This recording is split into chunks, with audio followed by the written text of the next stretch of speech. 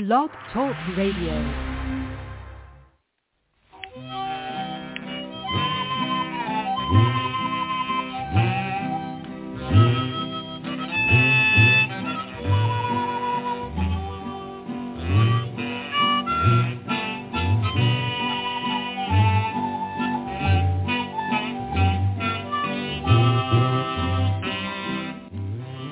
And welcome once again to the Lucky Mojo Hoodoo Rootwork Hour, brought to you by the Lucky Mojo Curio Company in Forestville, California, and online at luckymojo.com.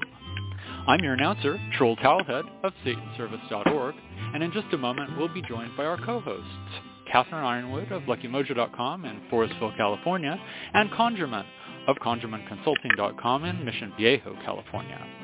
This week we welcome a special guest, JayDee of HoodooHouseDetroit.com in Detroit, Michigan, bringing us today's tutorial on back-to-school magic. They will take your calls and offer advice to address, ameliorate, and remediate your questions and problems about love, money, career, and spiritual protection, using traditional African American and folk magic practices of hoodoo, conjure, or rootwork as divined and prescribed by the greatest spiritual hoodooists of our time. You can learn a lot just by listening, but if you're selected from among those who signed up at the Lucky Mojo Forum at forum.luckymojo.com and called into the show, then you'll be on the air and receive a free consultation. We'll be going to the phones in just a moment, but first, let's catch up with our co-hosts, Catherine Ironwood and Conjurman. Miss Cat? Hi. It's so funny to be announced by someone across the hall who just brought me my beautiful green tea with ginger and is going to catch up with me. I got the tea. It's lovely. It's warm. I just came back from the shop. Things are lovely and warm down in the shop. People are busily making things, including wholesale order packing. Lots of wholesale orders again this week, and we're very grateful for them. So that was your spot to check in on the Lucky Mojo shop. The other news is our Facebook Friday winners. So let me announce those before we get started. We have 4 lucky winners for Facebook Fridays this week. The winners for September 8th, 2023 are Stephen M. Price, Justin Rodriguez, Kay Orduno, I hope, and Nick Jennings. These folks, if you are one of these lucky winners, please contact our Facebook page and send us your mailing address so we can ship you a free Power Herbs Mixture Pack, which was our Facebook Friday's prize. So if all of that just went past you and you went, what is she talking about? Get with it. Since 2014, we've been giving away free Lucky Mojo handmade spiritual supplies every Friday at Facebook. All you have to do is go to facebook.com, log in, of course, and find the Lucky Mojo Curio Company page. We have had fraudulent phishing campaigns run by fake pages. We keep on trying to block them and get them bounced. Facebook does not help. When you see an ad for a Facebook Fridays giveaway, look to see how many followers and friends or whatever that page has. It should be so many followers. It's got to be over 25,000 or it's not us. If you see somebody has 0 followers and they're offering something and they have the Lucky Mojo logo, do not send them a message. They will ask for your credit card and say that they cannot send you your free prize unless you give your credit card. Don't do it. It's a free prize, no credit card, just your mailing address. That's all we need, okay? I have to say this fairly regularly because we just got another one today through messages in Facebook. They had sent in a credit card, and it took them almost a year to get their money back. So, folks, we can't be responsible for the criminals of the world impersonating us, but we can educate you how not to get fooled and not to get taken for a ride. We're giving away free products, and we don't want to stop it just because there are these impersonators. And since Facebook won't help us eliminate the impersonators, we have to educate you, the listeners, and the viewers of Facebook so that you don't get taken.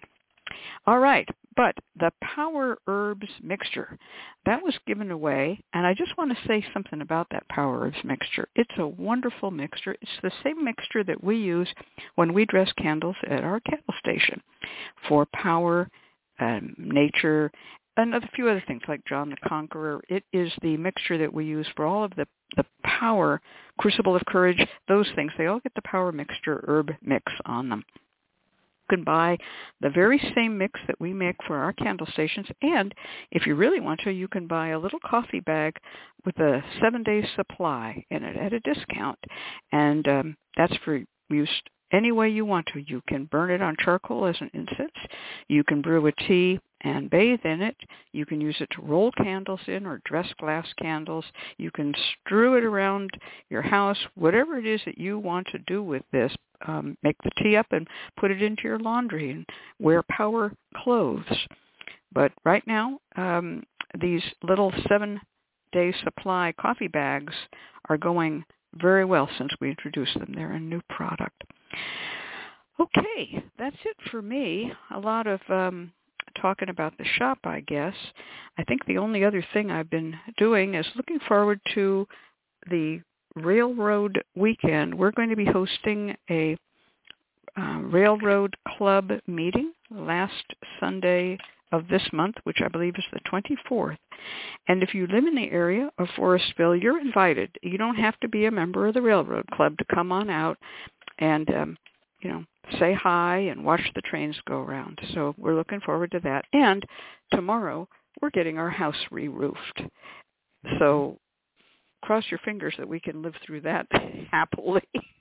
It's a little freakish to be living in the house while they're re-roofing it, but it hasn't been roofed in 30 years, and we're also having new gutters put in. So that's our world, and welcome to it. How are things with you, Conjurman? Things are quite well. No roofing on my end, so I don't have to worry about that.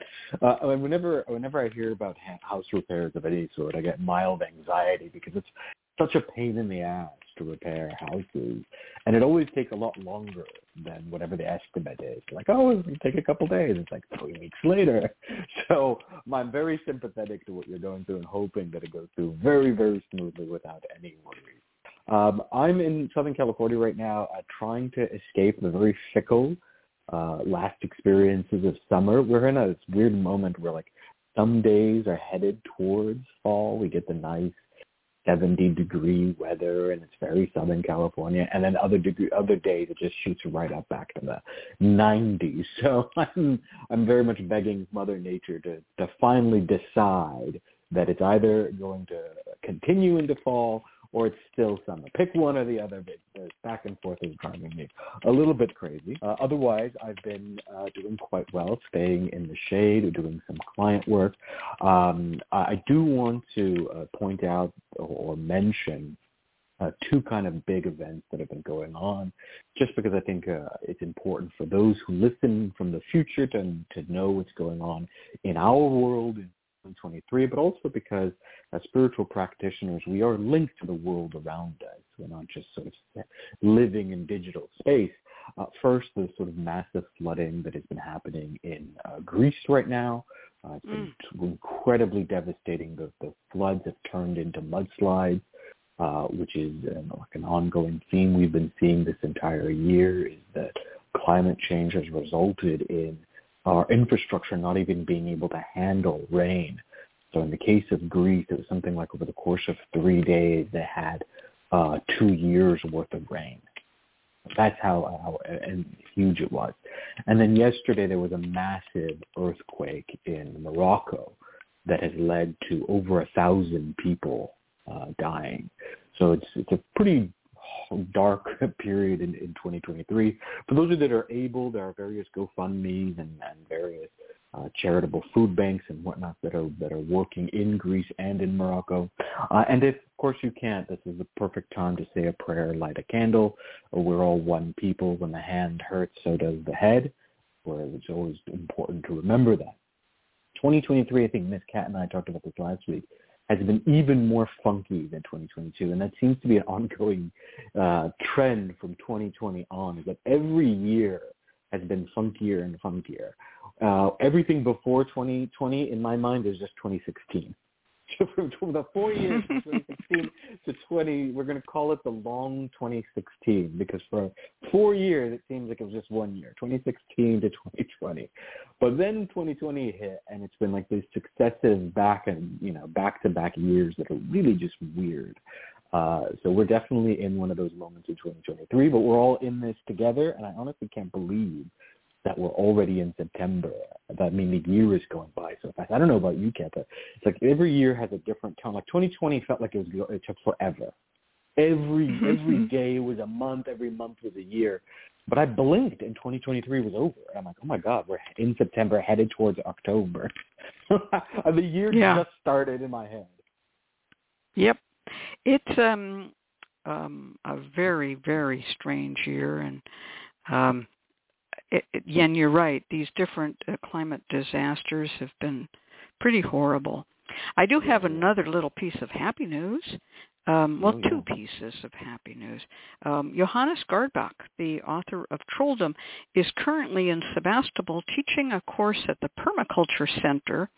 And that's just wonderful, because when that's done, after this show is done, he's going to come by and we're going to take him out to dinner for his birthday, which was just recently. So we haven't seen Johannes Gardbach in a long time, and that's going to be fun. The other good news, and this is kind of strange, we posted a picture of the making of Money Stay With Me oils on Facebook and Instagram, and asked people if they could recognize the herb that was in the big glass jar on the table where the oils were being made.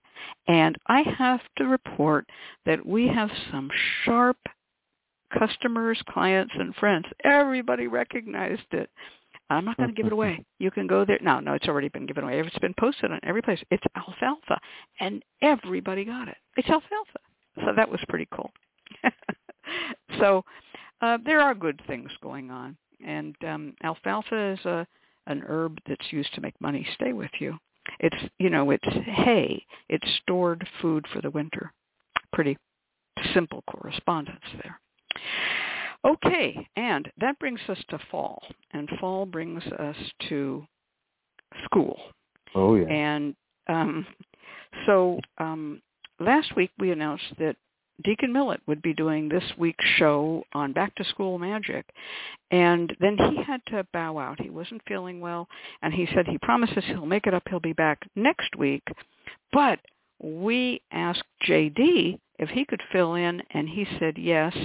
And not to say anything against Deacon Millett, but really, JayDee works in a school.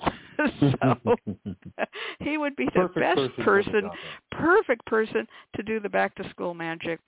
So welcome to the show, JayDee. Tell us what's been going on in your life. Hi, thanks, Kat, and hi, ConjureMan Ali. Well, as you've said, fall is here, so school is back in full swing. So getting back into that habit, getting into the work, and also, not only do I work in a school, but I'm also in school. So I really like this topic because I looked at it from both lenses. I'm working on my PhD, so that also started up this week as well. So been very busy with catching up on work and reading, and I'm excited to be here for this topic. So, like I said, it kind of fits into two areas of my life, both as working in the field and also as actually being in it, and as a student. That's fantastic. Well, I'm not wishing any ill on Deacon Millett and hoping he has a speedy recovery, but this was a great turn of events to get you in to talk about school magic. Now, and Deacon Millett will be back with us as a guest next week, and we'll talk about what his topic will be later on in the show. So, as usual, I introduce the topic a little bit. So school magic is something that not everybody does. It's, you have to know somebody in school or be in school. But it's certainly a kind of magic that mothers do for their children, and so do fathers, to a lesser extent. And the reason I say fathers to a lesser extent is because historically and contemporaneously, more women than men perform domestic magic spells. It's just the way it's always been and the way it continues. When you think of a witch, it's a woman, usually. There are wizards, there are male sorcerers and so forth, but in our culture, a lot of folk magic is domestic, and domestic means female. So when I talk with clients, I have an awful lot of women asking me about school magic for their children, very few men. No offense to the men, just saying that's how it is. The things that are asked most often are how to get into a good school. There may be a school lottery. There may be a question of going to a private school versus public. There may be moving to a different neighborhood, or even establishing a false address to get into a different zip code so the child can go to a better school, so that they register the child as living with the grandparents so that they can go to a better school. All of this type of stuff, which has a socioeconomic basis as well as a magical basis, I get asked about. How do I get that? Next question is, once the school has been found, if that is a problem, how do I get a better teacher or the best teacher? And I'll be presented with lists of teachers, and I have to do a pendulum divination on their name, or I'll be told that this teacher is bullying the child or has a bad reputation. How can we get that teacher fired? Or how can we move things around so that the teacher goes to a different district and that they have a better teacher? That's part 2. So school, then teacher. Then they ask me, how can they get their child to focus more? How can they get their child to behave better in school, follow the rules, and so forth? How can they get their child to be happy? That's number 4. How can they get their child to be happy in school? The school is not copacetic with the child's socio-cultural standing, and so the child may be feeling left out or bullied. And then finally, number 5 is, how does the child get better grades? That's not the usual question when the children are young. But the question of how do I get better grades starts at the young adult phase when the student is in college. And then it becomes, how do I get a student loan? How do I get into the college of my choice? How do I get better grades? And sometimes a mother will still be asking on a child's behalf well into the child's 20s. So this is the range of questions we're going to be talking about. And now I'm going to be turning this over to JayDee. Hi, thanks, Ms. Katz. And I just wanted to touch on that point about getting into good schools. It's also very common in areas, especially major cities, where you have magnet schools that are very prestigious and very hard to get into, and you have to take an academic test to get in, particularly for high school. So I've also seen this kind of work come up for parents who are looking to send their kids to one of those schools as they're finishing up 8th grade, to get them accepted to the best high school. Like here in the Detroit area, we have at DPS, Detroit Public Schools, we have like 4 top-notch schools that are highly competitive to get into, and they have to take tests in the spring. And so I often get clients who are asking for work to be done to help their kid do their best on that test to get accepted to that school. There's a thing that was mentioned in the comments, also for expulsion cases might be a good topic. And my answer is yes. That's not a common question, but it does come up, usually not so much from magic users, because they would have headed that off at the pass before the child got expelled, usually, by working some spells for good adjustment. But it sometimes comes out of left field, and now we have the question of how do we get the child redeemed and back into a good school and not sidetracked into the pipeline that leads directly to jail. So I get that one too. ConjureMan, you also have some academic background. What kind of spells do you like to do for clients who want their child to do better? Yeah, I mean, I am an academic. It's my day job, and I teach, not at a school, but at a university. So it's slightly different, but roughly the same time period. Schools and universities all start roughly around the fall time with slight variations. Some start at the end of August, some start mid-September, but they're roughly the same.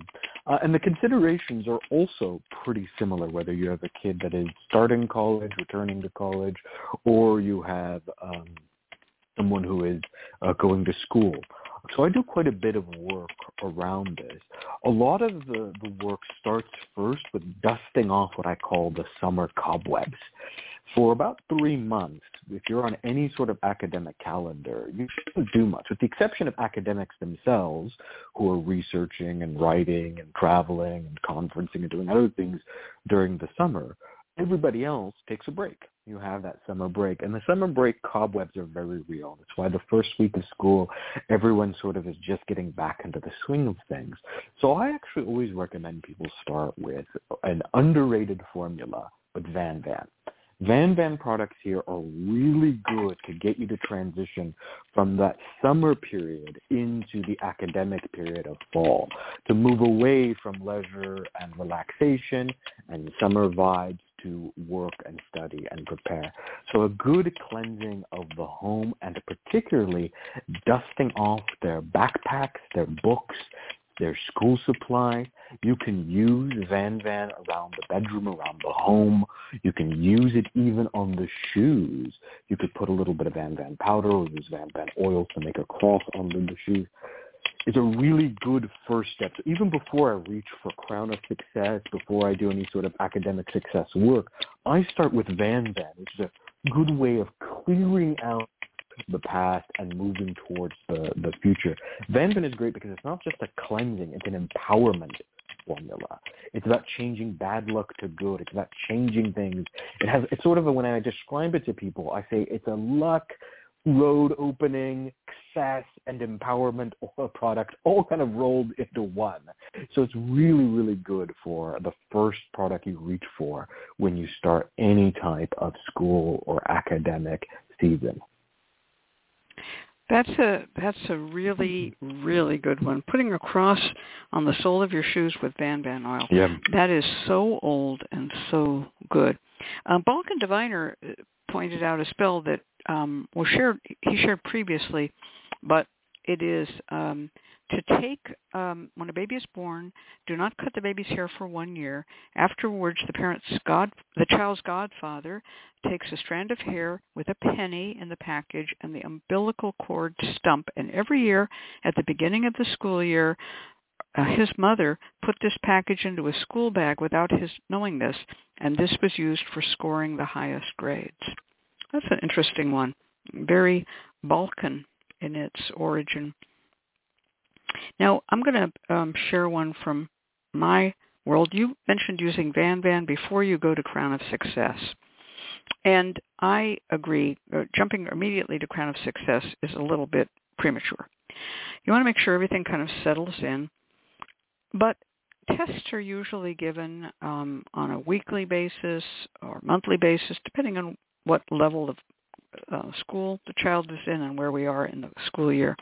But once the tests are settled in, you want to dress the child or the child's clothing or backpack or whatever it is, their shoes, with Crown of Success. Well, I wouldn't use Crown of Success on the shoes. I'd use it on the head because the crown, that means the head. Or you can put it in their cap or in their hair. And that is for test day. I like to use that on test day because it really kind of elevates the child above the others. Now, there's another one that I like to use, and that is King Solomon Wisdom, which is often mixed with court case to make the judge make a good decision. But also King Solomon was wise, and he wrote a wonderful book called the Book of Proverbs. And there's a lot of stuff in there about how to have a family and how to keep a job and stuff in the Book of Proverbs in the Bible. And King Solomon was a wise person. So again, some sort of a talisman or addressing with King Solomon wisdom is not a bad idea, and you can mix it with Crown of Success. And as I've mentioned before on this radio show, if you look at our label, Lucky Mojo's label for Crown of Success and the label for King Solomon wisdom, you'll see that the crown is the same crown on both of them, and the one has been distorted to make it wider. And so the Crown of Success label came out of the King Solomon Wisdom label, little secrets of Lucky Mojo. So I tend to use those two together, and they do have one shared ingredient. And so that's why I did it. How about you, JayDee? What's a good little quickie that you like to do for starting school and for kids in school? Sure. One of the ones I wanted to mention, and you brought it up about adding Crown of Success or King Solomon, is actually buying the bath crystals and blending them together and adding and brewing it, and then adding that to the rinse cycle of their child's clothes, so that it'll actually they'll be dressed in that as they take their test and go to school. And another simple, nice one I like to do is the items you're going to send them to school with, such as pens and pencils, is to take King Solomon, Crown of Success, or Master Oil, or even a blend of all three, and to dress the pens, the pencils, the crayons lightly with those oils. You can stuff the notebooks that you purchased with the sachet powders and pray over them so they'll be ready. So when your child is using them in class, that they have those items touching them, that, you know, contagious magic, that they're physically working with them. Yeah, those are really good things. And remember, folks, people always say, why do you make sachet powders? What are they used for? And the answer is you cannot put oil on paper. So if there's going to be any work done on paper, you would want to dress the paper with sachet powders. Now, on the other hand, if the child is going to be doing everything with a digital device of any kind, you don't want to use powders, because powders have a way of working themselves into the guts of these things and not being friendly. I mean, it's not so good. So for digital devices, I recommend incense. That will not harm them, and that's my thing. What do you all think of that? I agree. Incense is great, especially because you can smoke the items in there. So, and a lot of the kids have iPads or Chromebooks these days, so you're able to prepare them without necessarily, covering them in herbs or oils or waters. I want to put a word in too for incense. Like, incense is so great for exactly what JayDee was talking about here. Is if you've got an iPad, you don't oil it. Right. Oil onto that thing. The same thing with your books, right? Like textbooks, damage that you do to textbooks can sometimes certain schools cost you. But also oils will stain the books. But you can smoke books, right? You can easily smoke those books. You can easily smoke the incense if you're comfortable with the smoke smell. So just be mindful also of scent here. Some people don't want to go around smelling like smoke.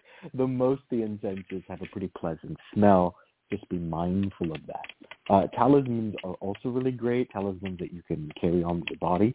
The old school talismans that I were taught were almost always medallions and buttons that were sewn into the clothing itself. So the idea is that kids are pretty naturally forgetful. They'd lose their head if it wasn't attached onto their heads, right? Like you always get that issue. And that's likely true with talismans. If you give them something that they wear, it could break off, it could get lost, and whatnot. So more often than not, I was taught that you want to actually sew the talisman into their jacket or into their shirts or even in the pocket of their pants. You can also create buttons this way, where you take the button and you fix the button with oils and prayers over a period of time using particular timing, and then the button itself acts as a talisman that can be sewn into it. And I was told that the way that you sew it in, for example, if you were to do it into their pocket, you would sew it as a sort of cross stitch. You would make a little cross over it so it would be nice and snug and it wouldn't be yanked out of their pocket. Or you can even open up their jacket, for example, the lining of their jacket, sew it in the inside lining and then close the lining back up. So this was a pretty common practice in Virginian conjure, and it's still something that I recommend to clients is creating these talismans and then sewing it onto the clothing itself so that it cannot get lost. And a great product here is not just, is actually a mixture. You can use Crown of Success, King Solomon's Wisdom, and I really, really like a little bit of John the Conqueror root. And I know that people might think that's a little strange for something like school and success, but John the Conqueror root was an all-around protective and empowerment product. If you use John the Conqueror root oil on anything, it has a really good way of boosting the chances of success for whatever you're doing, whether you're doing money working, success working, or in this case, some type of academic school working. So just a little bit of John the Conqueror root oil, Crown of Success oil, and King Solomon's Wisdom oil, and that is a really good mixture that you can put on any talisman or magical object.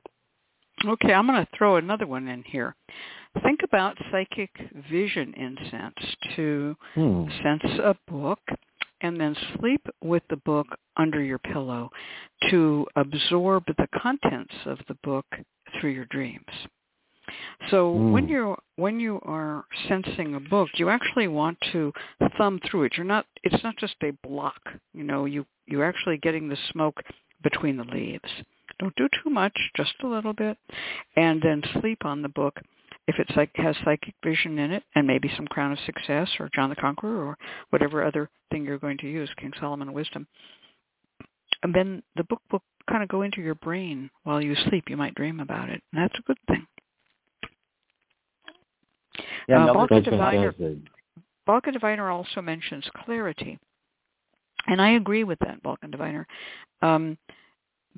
Clarity is particularly good for the kinds of subjects in which there's a lot of logic, such as mathematics, where you have to really understand how these things work, or studying the law, and studying things that are maybe a little bit above what you've learned before, taxonomical names of plants, things like that, where you have to do some memorization. I would say that's not necessary, but where you have to do some learning of a new system of thought, clarity would be very good, very useful. And another thing I'm going to bring in with that idea is the graveyard dirt of someone who excelled at the subject that's being studied. So if you're lucky enough to live in a town where a famous mathematician lived, go get some of that graveyard dirt and use that in your little mojo that you're going to make or carry for school, or use it in dressing a candle or a ring of it around the candle. Leave some coins at the grave of the famous mathematician. But this could be a famous lawyer. It could be a famous writer. Whatever it is you're studying, you would want someone who excelled at that. They need not be your own personal ancestor, but just somebody that was well known. There are people who will exchange graveyard dirt with you if you enter into some of these forums or groups where people will literally mail you some graveyard dirt from their town, from a famous person, if you change and send them some from your town. So a famous academician would be great. I certainly know that there are many more ancient famous academicians in Europe. So you might want to make friends with someone who's Swedish, who might send you the graveyard dirt of Carl Linnaeus, for instance, the man who invented the taxonomic binomial system of botany. And so that's getting in touch with the dead to have them help you is just another way of working. One practical suggestion that I have that you can combine with some root work is actually to set up a study corner. We've often found that when people study in overly familiar places, they get easily distracted. And it depends on people's learning capabilities. Everyone has a different learning style. But generally, people who study in their room find themselves distracted very easily. They go on their phone, they go on their computer, they do other things. And so setting up a separate space for actual study, this is one of the reasons why a lot of college kids and even professors and academics will actually study in coffee shops. We need to get out of the house. What you can do is actually set up a study corner in your home if you have the space for it. You can set up a little space, a corner in your home. Like let's say you have a den.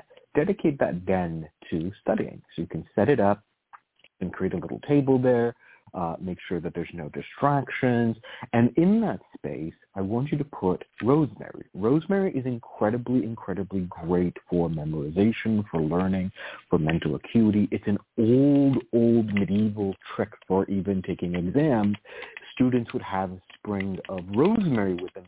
They could remember their answers for their exam, and some would even put rosemary behind their ear. It works really, really well. So you can put some rosemary in that study corner.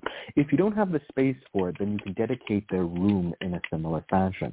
Keep a little bit of rosemary in the room. If you can't get your hands on rosemary, then get some rosemary oil and put the oil in an oil diffuser to kind of light it up. So whenever they go to study, put the oil diffuser on so that they can smell that rosemary oil. Or just have rosemary in their room or in that study corner. And that can really increase and help any type of studying that's happening, any type of learning that's happening. It helps with retention, mental acuity, and memory. Well, I'm going to go a little farther on this in honor of Carl Linnaeus. Rosemary is a member of the mint family, and the mint family are known for their very sharp aromatic fragrances. And there have been studies done on the development in dementia, and including all types of dementia, not just Alzheimer's, but Lewy body dementia and so forth, Parkinsonianism and so forth. And they have found that as people come closer to showing other signs of dementia, their sense of smell begins to diminish. And the first thing to leave are some of the floral smells. The rose has just lost its lovely scent to them. But the last one to go is usually spearmint or peppermint. And so rosemary is on that continuum. We have things like basil and, there's so many things in the mint family that have these nice little minty flavors, lemon mint and so forth. But if a person cannot smell spearmint or peppermint, they are in danger of either having some sort of tumor in their nose, which is a whole other story, but they also are in danger of the onset of dementia. This is also have been found to be true among people who have other types of what I would call non-normative neurology in various ways. So one of the things that I've always found interesting, when a client comes into my shop, I have them smell something that has mint in it, not mint oil. I don't want to give away the game. Right? I say, how do you like that? And if they say, oh, that's very mild, they don't, I don't know. I know that's a danger sign for that person, because mint and rosemary especially stimulate memory. And if you can't smell it, your memory isn't stimulated. I actually didn't know that. Yeah. Yeah, I didn't know the scent. I really didn't know about the scent. That's fascinating. I mean, I knew about the spearmint and the family of herbs, but I didn't know about its connections to smell and how it could even help diagnose things like a tumor. That's fascinating. But it really just shows it's not. that a lot And of by the way, the lack of smell doesn't cause these things. The lack of smell is a symptom of these things. Right, a symptom of these things. It's a way to diagnose. But it really speaks to the fact that a lot of what we call spiritual qualities are rooted in the actual medicinal experience of them, right? Or the actual chemical makeup of the herbs. There's a wisdom here. So it's not like we're not just putting random herbs together and going, oh, this means success. Here you go. There's a logic there. There is a logic. So JayDee has been posting in the chat, and so has Ayusha Reg.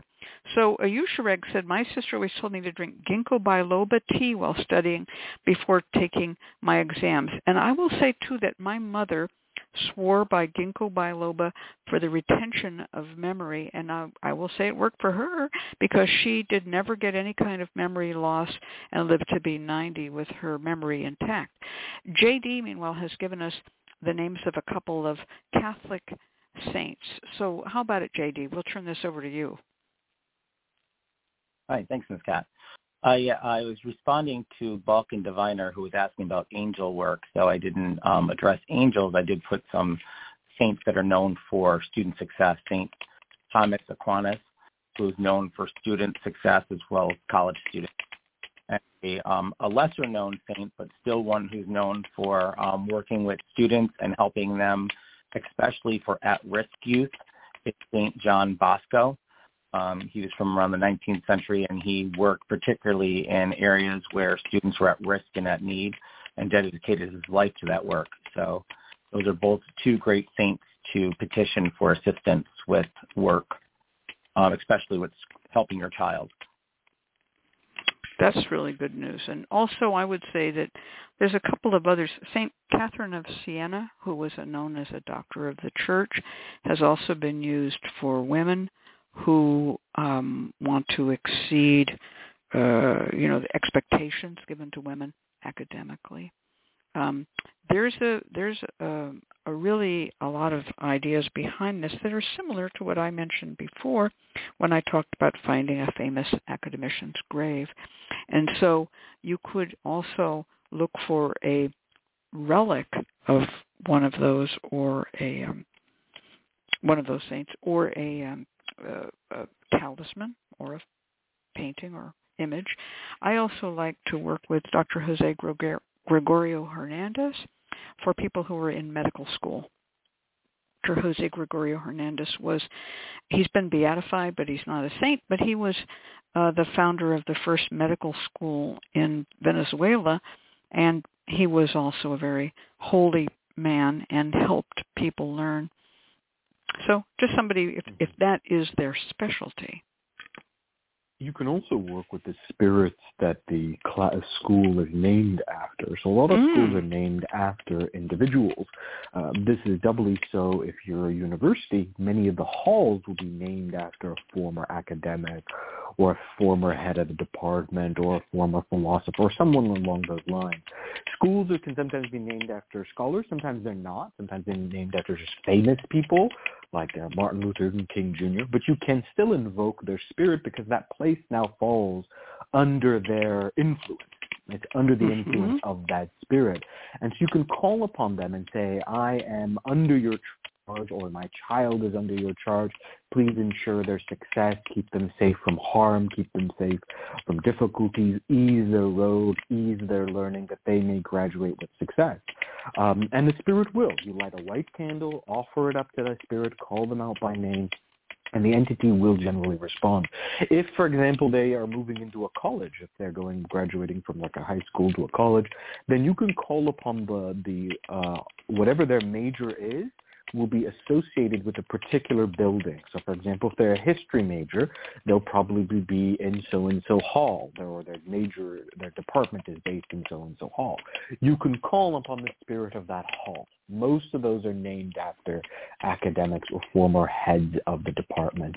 And that's another way to invoke a spirit. If, for example, comfortable working with saints, you don't have access to the dead academicians, you can still invoke the spirits who have become symbolically attached to that school, university, or building.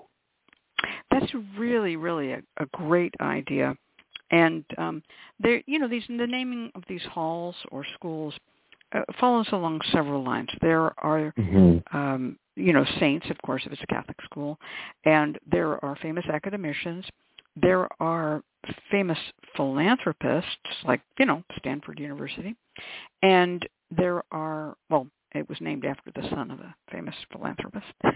And there are also just politicians who were in power at the time when the school was created. And so these are all different. Parse through them, find out who the school was named after or the hall, and watch out for those horrible Confederate generals and enslavers. Don't be appealing to them for help, because their entire life was based around keeping people enslaved, and so they would not be very good for people who want to rise up academically. That would be a really bad idea to appeal, to General Lee, for instance. I wouldn't do it. Yeah, you want to be mindful of the names, which entities you're reaching out to.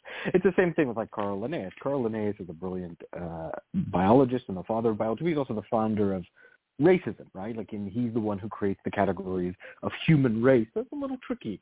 A lot of the ancestors that you call upon may not always be, or the spirits of the dead may not always be ideal. And the same thing with the names of the buildings. Some of these buildings aren't named after academics. They're named after, people who are entrepreneurs or whatnot, or who are just really, really rich, and they gave a lot of money to the university. Maybe not the best of allies. This is where you can turn to teachers.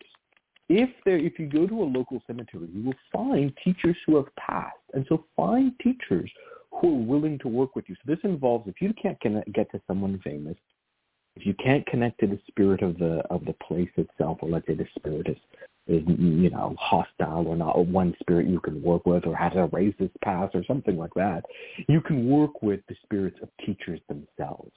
Go to your local cemetery and open yourself up. If you have some mediumship ability, you have some ability to work with the spirit, and find a spirit of the teacher who's willing to continue teaching through their afterlife.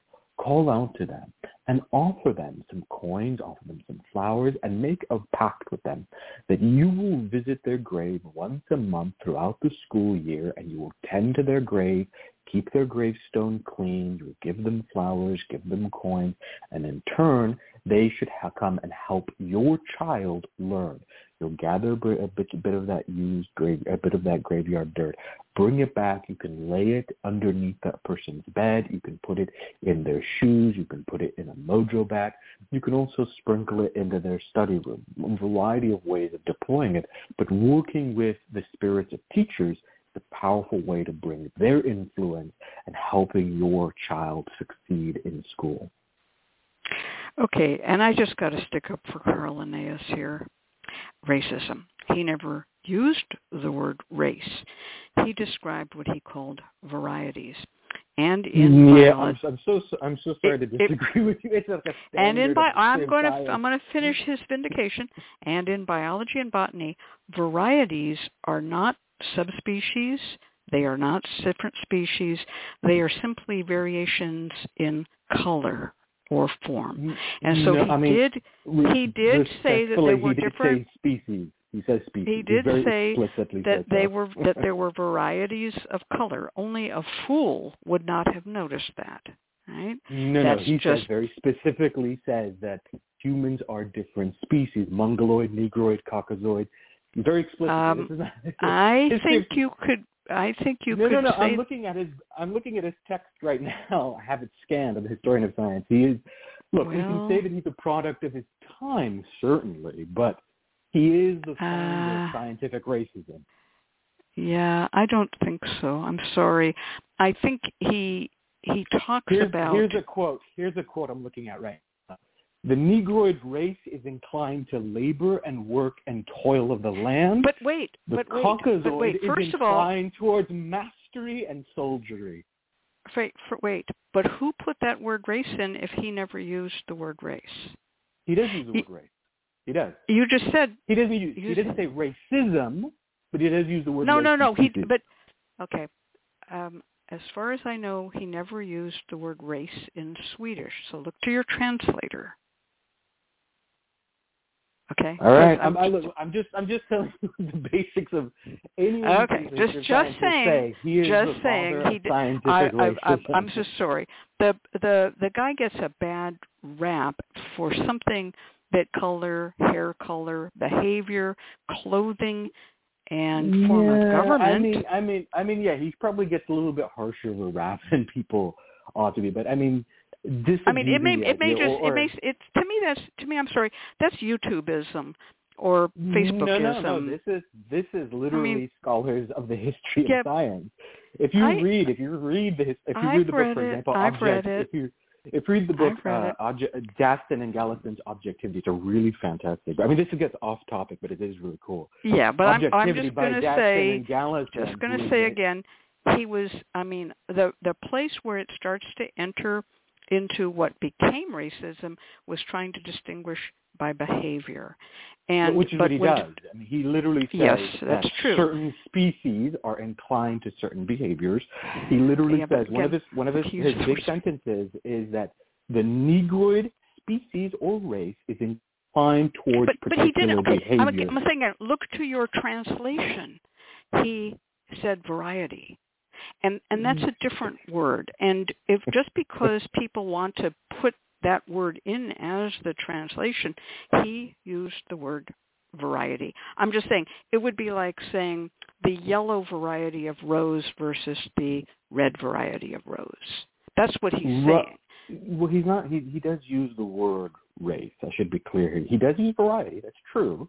I think, but he does use race. I mean, again, look. If you don't believe me, just read Daston and Gallison's book Objectivity, which is they're both historians of science, fluent in German and in Swedish, who translate the long history of science. And there's a reason why Carl Linnaeus is considered to be the father of race science. That doesn't mean he's racist in the way we might imagine, so I would agree with you there, but it is... Thank you. That's all I was saying. I would not... No, but we need to be clear here. He is, in many ways, the founder of race science, and his students are the first eugenicists. It's not like this is not a controversy. This is not like YouTubeism. It's not anything. It's literally just the basic historiography of science. So just be mindful of that.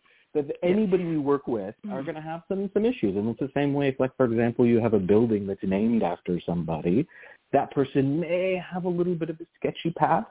So if you're unable to work with that person who the building is named after, or you're unable to work with a famous academic, or you're whatever, you didn't have the local teachers that you can reach out to. That doesn't mean the local teachers are perfect either. I mean, teachers are racist, and teachers had all sorts of problems. So there's an element of finding out what your comfort is and which spirit resonates with you. Maybe Carl Linnaeus is the spirit you want to reach out to because your child wants to become a biologist or wants to work in that field. That's, of course, going to be the right person you want to reach out to. So find the spirit that resonates with you, and that's the key here. Find the spirit that resonates with you and your academic goals. To say, in Carl Linnaeus's defense, he did speak of varieties, and he did make attempts to describe manner of clothing as if that were a biological given, and it's not, of course, and behavior as if that were a biological given, but it may be more of a climatological thing. And remember, he was just up there in Sweden looking at what he could learn of the outside world. I don't think that eugenicists, having studied Linnaeus, should cast aspersions on Linnaeus. That's ridiculous. And studied Linnaeus. It's that his students were eugenicists. One of the categories he talks about is the monstrous category. I mean, come on, Kat. And I wanted to finish my sentence. And he went against a lot of resistance in listing human beings as animals. And for that, he deserves a great deal of credit because that was considered to be something that was unfounded in contemporary theology. So there's the fact that he tried to take it farther than it should have been. I understand that, but I don't think that makes him responsible for eugenicists. Well, I mean, he's not responsible for eugenicists, but his students were. I mean, one of his, and I agree with you, he does move away from the animal that some humans are animals, so to speak. But one of his categories is the monstrous taxon, which still has animal attributes. And quite literally, he's talking about certain humans as quote unquote having monstrous characteristics as a species. So there's a reason why eugenicists cited him. Again, we're totally getting off topic. It's fascinating. This is my area of expertise. I love the history of science. It's enjoyable. It's fun. And it's not to say Carl Linnaeus was an evil monster in of itself, but just be mindful that every entity or spirit or figure that you work with may have a different background. And this is true with your ancestors. There are some ancestors that are overbearing or may not quite line up.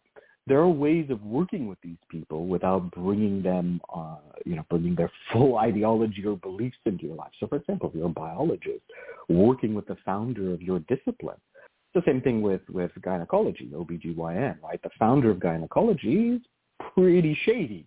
The type of experiments that were done on enslaved women, for example.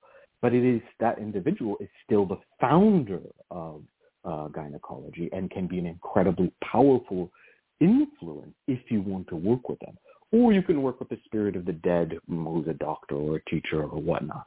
Another thing I want to suggest, because I think it's where we want to get back to that sort of practical aspects of this, are lucky coins. Lucky coins, like buttons or talismans that are sewn onto the body, are another way of adding a sort of sneaky trick or a sneaky talisman to a person's body. You can put it in their wallet. You can put it in their purse. It's a coin that is found, and I was told that it's a lucky coin that is specifically found on school grounds. So that if you can find a penny, or if you can find a quarter, or if you can find a lucky coin that's on school grounds, bring it back home, anoint it with crown of success, anoint it with clarity, anoint it with these other oils, pray over it, and then put it in the person's wallet, their purse, or their background. And so long as they keep it, they will have fortune and luck in school. Now, the trick is to not have them lose it. If they give it away, it's not considered bad. It's not considered bad. You just have to be mindful that if you put a coin in someone's purse and they're like, oh, I'm going to use this to buy a soda, you're going to have to replace it. But it's a really good way of sneaking a talisman into someone's stuff. So, JayDee, do you have any ideas? Yeah, I was actually there's one thing I wanted to mention that I've had come up before with clients is when their kids are with a bad influence, and I was typing it up for the thread, is that there's a great spell in Hoodoo herb and root magic on using knotweed, particularly for parents to bind up negative influences such as negative friends that are influencing their child. And that is a great spell, especially in our younger years of influencing kids and, how malleable they are at that young age, especially middle school to high school, in sending away those negative influence people. So it's on page 120. It's one of my favorite ones to share with clients who have negative influences around their kids, to bind those influences and send it away. So it's a little bit different from our topic of maybe success, but it looks at from another angle of like, how do you eliminate things that are in the way of your child's success? And this is one of those ways. That's a really good one. There's also spells of protection to protect a child, and these would come, you could just look them up under regular type protection spells, candle spells or talismans to protect a child from bullies and from teachers who are not inclined toward viewing the child as a good student, who've pigeonholed the child as a bad student. So protection is a good one there. And also seeking protection from harassment at the school. From peers. And so those kind of protection spells are fairly common. They aren't about academic success, but they may be necessary if the child has a difficult situation with companions or others in the school system. Also, we can talk a little bit about student loans. There's often a need to get a student loan before going to college. And again, you can find those under general money spells. They don't need to be specific just to student loans. Just a regular getting a loan spell would do to get a student loan. All right, there's our music, and it's time for our next reality change. Support for this program is provided by the Lucky Mojo Curio Company in Forestville, California, and located online at luckymojo.com, and by the Association of Independent Readers and Rootworkers, AIR, a directory of ethical and authentic conjure practitioners, located online at readersandrootworkers.org, and by Hoodoo Psychics, the first psychic line run entirely by Hoodoo practitioners.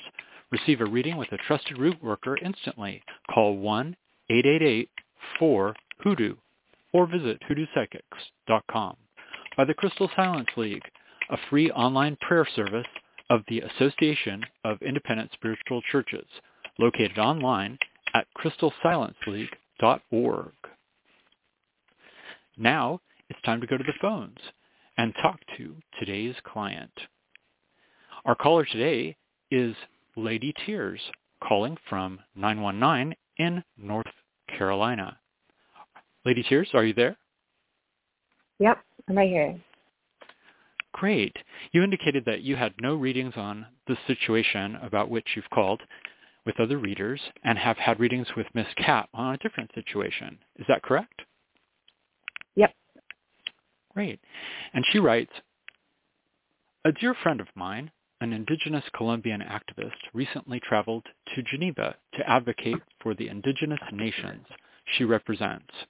She has since received a message, perhaps from the government, paramilitaries, or other armed actors, that if she continues her work and returns to Colombia, she, along with her young child and family, protection over her and the situation. It is so big, I do not know where to start, and it feels too urgent to order a bunch of materials in the mail and wait. Turning it over to you, Miss Cat.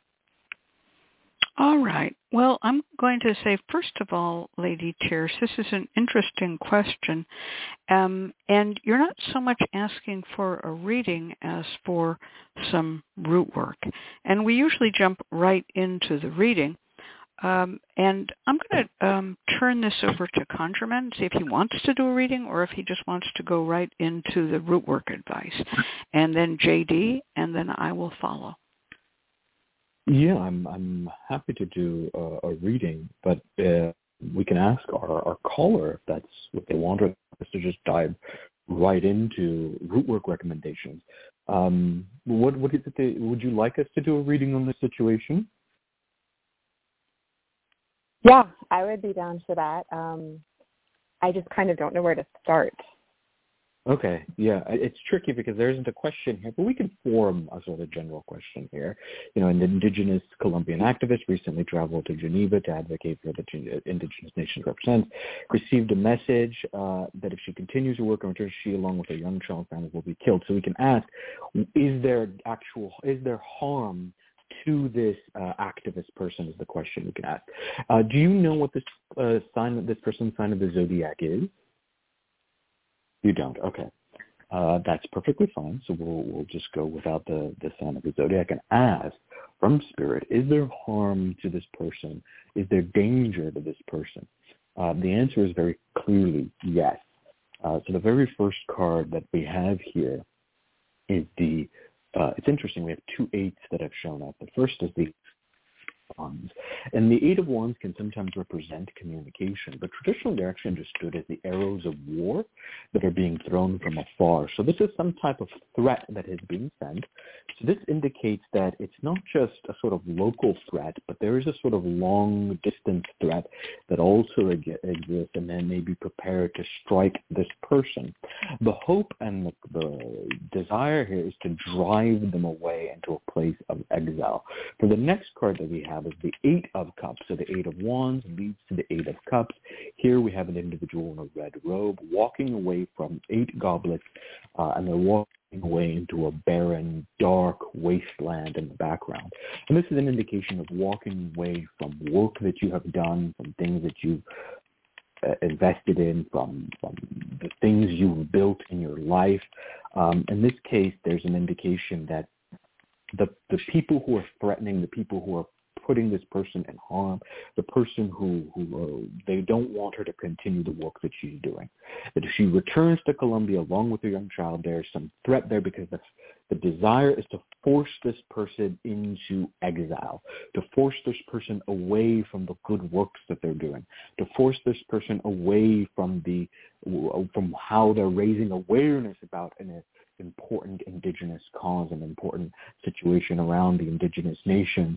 So this is about forcing this person away from their work, but also away from their land, into a place of exile, into a place of feeling alone. And the next card that we have is the Devil. So these are not positive cards. The Devil shows us a Baphomet figure who is sitting on a block, and underneath them are two individuals that are chained. And he holds his hand up in malediction. It's actually a mockery of the Lover's card, an inversion of the Lover's card here. So this does indicate harm. It indicates not just harm, but organized harm. There seems to be 1 to 3 people who are actively campaigning, who are combining, or they're allied together or joined together. They may not even be natural allies, but they are in this instance. They're allied and aligned against this activist here. These 3 people are working together in a coordinated fashion and then draws in others. There is here a threat. The individual or the activist can survive this threat, but it may involve being in a very difficult situation and actually being in a state of exile for a period. Because I pulled a 4th card of outcome, and it is the 10 of Wands. And the 10 of Wands is the person who's carrying a heavy burden, and they're carrying it with them. And this indicates to me that, yes, there can be a survival if protection work is done, if immediate action is taken. But there may be a loss of homeland here. There may be a loss of community here. There may be a state of alienation or exile that this person will experience for a period of time. So the future does not look like the best. It's a bit bleak here. The good news is that the threat can be overcome, that the physical harm can be overcome if right action is taken. But be mindful here that there is always going to be a cost. That even if you're victorious and triumphant over the enemies, over these people who are aligned against the activists, that there will still be a burden or cost that needs to be borne. So that's what I see here as a reading in regards to the situation itself. I'm going to turn this over to JayDee, and then Miss Cat is going to give you some root work, and maybe she can do some work around that Devil and 10 of Swords, or 10 of Wands situation, to help alleviate the burden and to remove the actual threat. Thank you. Thank you, Conjure.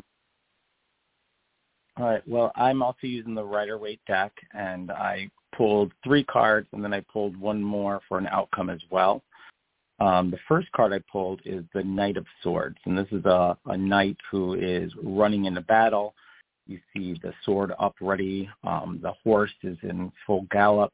The sky looks like there's something major going on. And this to me is someone who is, particularly in this case, what we're talking about is someone who's coming on the attack to your friend. That was followed by the 8 of Swords. And the 8 of Swords is a woman who is bound up, arms and chest and face, surrounded by swords. There's a mountain in the back with land with water running around it. And this is a person who's bound and confined and being subjected to the pain of the swords. This is not a person being against their will. This is a sad, desperate, painful card. This was followed by the 4 of Swords. And the 4 of Swords was reversed. And the 4 of Swords is a person who is laying on a casket in a church with the cross, the sword standing over them. Reversed, this is a person being held against their will for a period of time, against their own comfort, and they're threatened by the swords that are really pertaining onto them.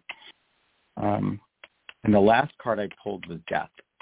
And the fact that I pulled 3 sword cards in a row and then Death is that this is a very serious, very dangerous situation that she is going into, and that the threat is very viable, in my opinion.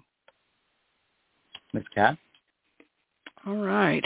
Well, I'm just going to throw in that I also drew 3 cards really quickly. The first one I had was the Page of Swords, which is the woman who runs into a field, doesn't know how to stop, but looks back and kind of wants to return. And this is the desire to return to Colombia. The next card I had was the 7 of Wands, which is an attack by multiple parties upon a person who was unprepared for the attack. And the third card was the Tower, which is the tower collapsing and crumbling down and is a very bad outcome. So we all 3 of us are in agreement. This woman may need to rethink her plans. There may be no way to protect her if she goes back to Colombia at this time. And having said that, I mean, I wish I could say, well, we're just going to snap our fingers and we're going to give her that talisman of safe travel and she'll be fine, folks. But I'm not seeing it because 3 readers have come up with really bad outcomes if she returns. And there may even be detainment, kidnapping, disappearing, or death. So these are things to take very seriously. And I know you're hoping for us to say, yes, this can be cured with these herbs or that candle, but I'm not seeing it. And it's rare when all 3 of us as readers get something so different, similar. I mean, they're very similar. And so I'm going to suggest for Rootwork something a bit different. First of all, I want to use some clarity for her that she has to take this threat seriously. If she's thinking she can avoid this, it may not be so. And even being an activist and remaining may not be safe for her. They've been known to kill people where they stand and not wait for them to return home. So she is under serious threat. I would use some protection products, protection oil, do a protection spell. And I would recommend the Fiery Wall of Protection spell, which uses a ring of candles, purple candles, 7 of them, around a central candle for her and a smaller candle for her child, which would be in white. And I would name each of those 7 candles for one of the protectors that one would hope for, local police or whatever. And perhaps some spiritual helpers. It doesn't matter whether they are living, whether they are ancestors, whether they are deities, but there need to be 7 of them. The perpetrators, usually when we do a Fiery Wall of Protection spell, we put 1 candle off to one side that's black, and that is the perpetrator. But here all of us are seeing multiple perpetrators. Therefore, I would put a bunch of smaller black candles, little 4-inch candles, and light them all, because the problem is there are too many potential attackers here, not just one. And Fiery Wall of Protection spell is good. It's very good, but you need to watch it burn and watch the way the wax flows, and see who will attack and who will protect. It sometimes occurs that when you burn a bunch of, say, 6-inch candles as protectors around an individual candle and maybe a child candle, that some of them go out, some of them the wax runs off in different directions and doesn't protect, and you're going to have to redo the spell, if that's the case, with new protection candles. And these are freestanding candles, not glass candles. And so, but even so, I'm going to say this does not look good, and I would also use some clarity oil for this woman. She needs to see these threats. There are people, usually not women with a child, but there are people who said, I will take my stand and this is a hill I will die on if I have to. I'd rather be a martyr than be humbled and afraid. Some will do that, some will not. And usually if a person has a child, they want the child in safety. My sense here is that this danger is just as great as it was reported to be, and there is a question of getting the child to safety if she decides to be an activist and go back to Colombia. It's basically going to be very, very bad. I mean, that's what I'm seeing here. Do any of you guys have anything else to add to this? Yeah, I think you've got some really good advice there on how to do some powerful protective work immediately. I was peppered in with some sage advice, some sage practical advice from Ms. Cat. I would add that prayer is incredibly powerful. So if you can connect to a prayer circle or prayer network, the Crystal Silence League here is really useful. Put a prayer into the Crystal Silence League so that you have many people praying for the safety of this person, particularly if you have difficulties reaching immediately for product get that prayer going immediately. Like the second you get off this phone with us, go to the Crystal Silence League, put a prayer there. If you can't get it through the Crystal Silence League, local prayer networks are really useful through the church or whatever religious organization you're a part of. Getting that spiritual protection is really, really important. If you can do that quickly and if you can do that immediately, that can get things going before you even start to light your candles and get the products. How about you, JayDee? Do you have something to add? Yes, I was going to mention the power of St. Michael, and he is also the patron saint of police, and he's also known for his safety and fierce fire and power. I was going to suggest, since the client doesn't have time to wait for products, to use the mist candle services, and to have a St. Michael candle as well as a fiery wall of protection candle lit to burn on the petition and a photo of their friend, and to start petitioning St. Michael immediately for protection for her friend. Yeah, I think this is really important. And I'm going to add another thing, and why clarity is important. You cannot function on behalf of this person. What we saw in these cards, there were no helpers anywhere. And so this is a path that she has to walk for herself. And therefore, her clarity of mind needs to be brilliant and focused. Because if we had had helper cards, we could say, yes, get her a 24-hour protection. But we're not seeing helper cards. And this is part of the problem when activists are elevated to the point that they are invited to speak in public, but yet they are not provided with secure protection. And so your wish to protect her may not be enough, and she needs clarity. And so I would pray for that she understands that this is just as difficult as it seems to be.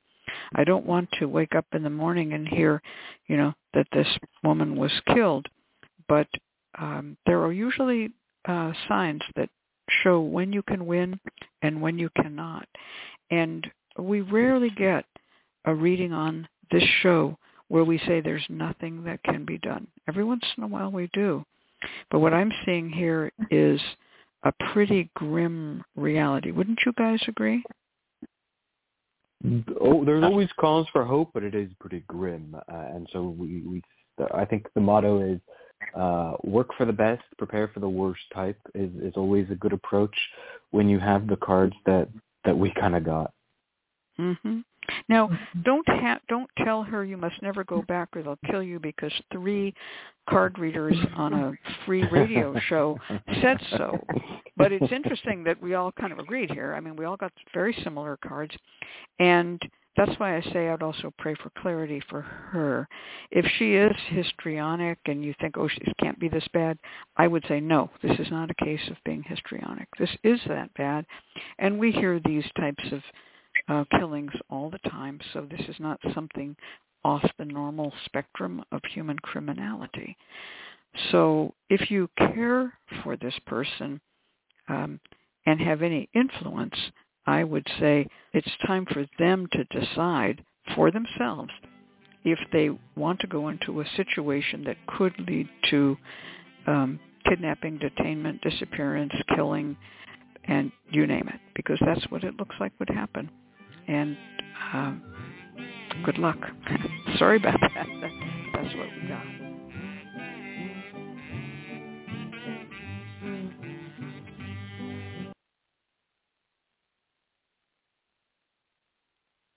All right, we're going to have a little announcement from JayDee. Things can change over time for her as well. It's possible this is not the right time to go back. Yes, ask again later.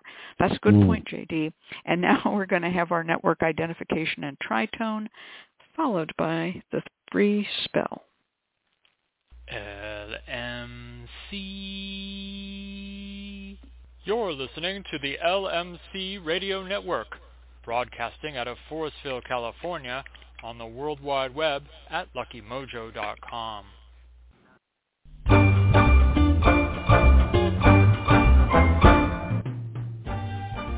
The LMC Radio Network is a media alliance whose excellent shows include the Lucky Mojo Hoodoo Rootwork Hour with Catherine Ironwood and Conjurman, Sundays 3 to 4:30, Mystics, Mages, and Magical Places with Reverend Art and Reverend James, Mondays 4 to 5:30, the Crystal Silence League Hour with John St. Germain in syndication, Tuesdays, The Witch, the Priestess, and the Cauldron with Elvira Love and Deborah Voigt, Tuesdays 4 to 5, and The Witch, the Priestess, and the Cauldron with Elvira Love and Phoenix LaFay in syndication, Thursdays. All times Pacific, add 3 hours for Eastern, sponsored by the Lucky Mojo Curio Company in Forestville, California, and online at luckymojo.com.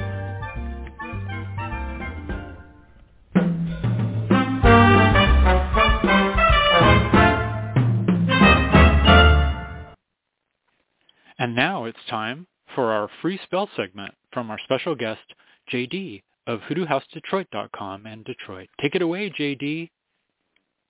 Hi, thank you. Today's spell is a lamp spell for school success. Lamps are symbols in the Bible of knowledge, teaching, and also showing the way. They're also a symbol that we often see in schools used on regalia or even school symbols to represent knowledge. For this spell, we'll be making a lamp for success in school and studies. You will need a kerosene lamp, lamp oil, bottle of Crown of Success, Crown of Master Oil, Solomon's Seal Root, High John the Conqueror Root, Master Root, 3 bay leaves, the 4th Pentacles of Mercury to obtain knowledge and understanding in all things, a piece of hair from the crown of you or the person you're making this lamp for's head, and a safety pin.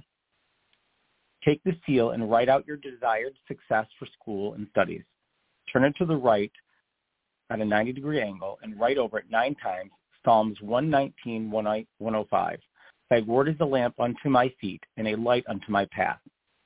Dress the 4 corners in the center of the paper with the oil as you repeat your petition and the psalm selection. Take the piece of hair and set it in the center and fold it towards you 3 times. When it is folded, take a safety pin and pin it to the end of the cloth of the lamp wick. Take the bay leaves and pray over them for success. Place them in the lamp base. Take the 3 power roots and pray over them for success, for mastery, to overcome all obstacles and hardships, and place them in the container.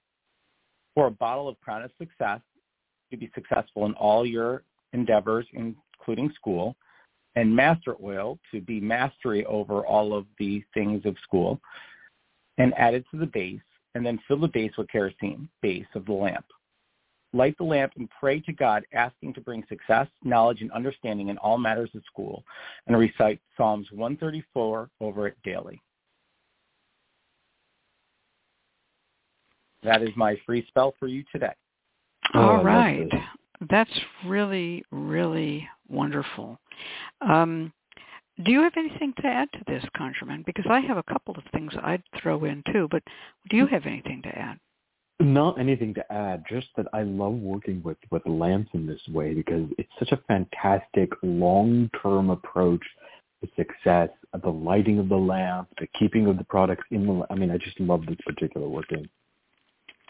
Okay, well, I'm gonna say that yes, this is really good, and because lamps are long-term work, and they're really good for the long term of a semester of school or something like that. It's a wonderful spell.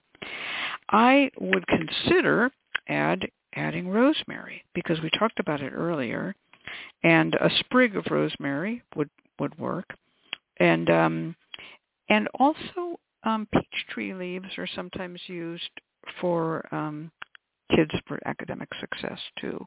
But rosemary would just be easy to find and add, and that's the only change I would really make. Maybe peach tree leaves. So that's a really, really good spell. Now, we talk about having an oil lamp spell like this. So I want to talk to you, JayDee, about this. You talk about lighting the lamp, praying to God, and understanding matters in school.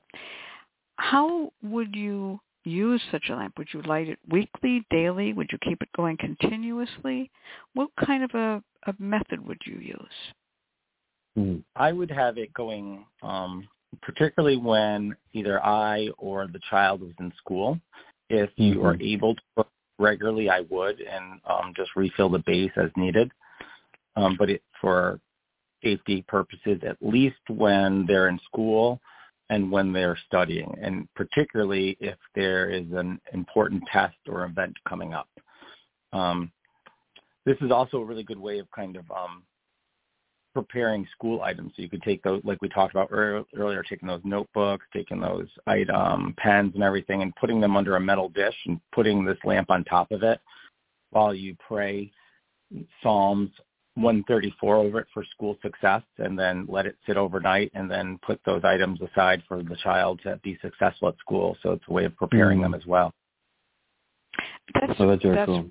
That's really good. Also, in the chat, you also said, I also thought deer's tongue herb for eloquence. Not necessary for every form of schoolwork. For instance, if you're just doing pure math, you don't have to be eloquent per se. But for speech, that would be, depending if you're getting a drama major, you might want deer's tongue, or if you're studying to be a lawyer, you might want deer's tongue. So, this is a very flexible spell, and you can add other things. Also, these herbs that are mentioned here can certainly be used as a, not just in the oil lamp itself. You could make those herbs and put them together as a sprinkle.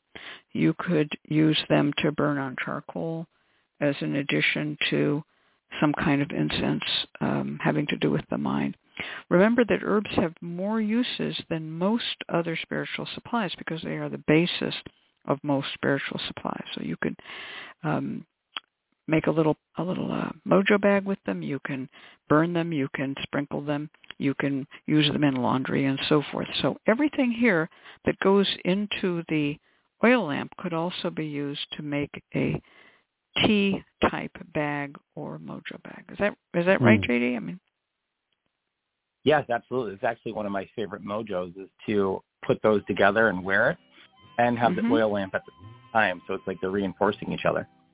That's right. So that the mojo and the oil lamp reinforce one another. Yeah, work together. Yeah. So what you can do is look at these herbs and a couple of herbs that we also added in chat as kind of your basic school herbs, and you can work with them as you will. All right.